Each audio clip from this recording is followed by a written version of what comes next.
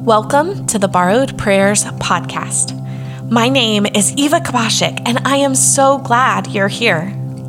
We are taking the 40 days of Lent and using them to intentionally connect with God through praying scripture. These prayers are not only on this podcast, but you can also find them in the Borrowed Prayers book on Amazon.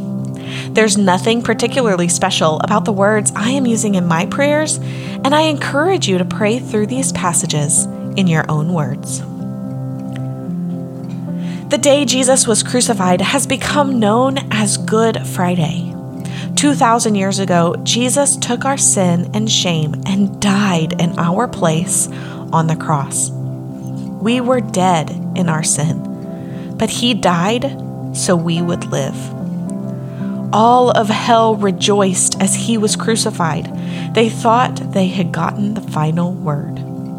They had brought shame onto their greatest enemy at last. Little did they know, Sunday was coming. Jesus died so that you could live, truly live.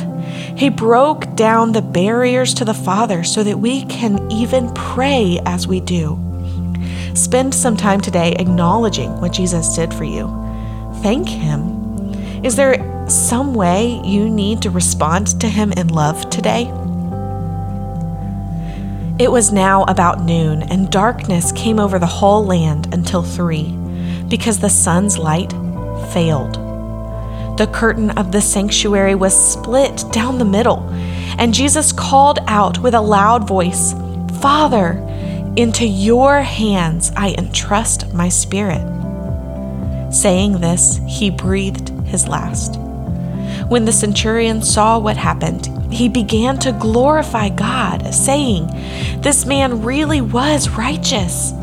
All the crowds that had been gathered for this spectacle, when they saw what had taken place, went home, striking their chests.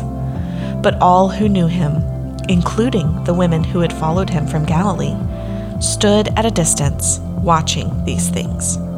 Luke 23:44-49. Father, you sent Jesus to die in my place. I am forever grateful. I know that it is only through Jesus that I can have a relationship with you. His sacrifice brought me from death to life. I want to serve you with my life. Amen.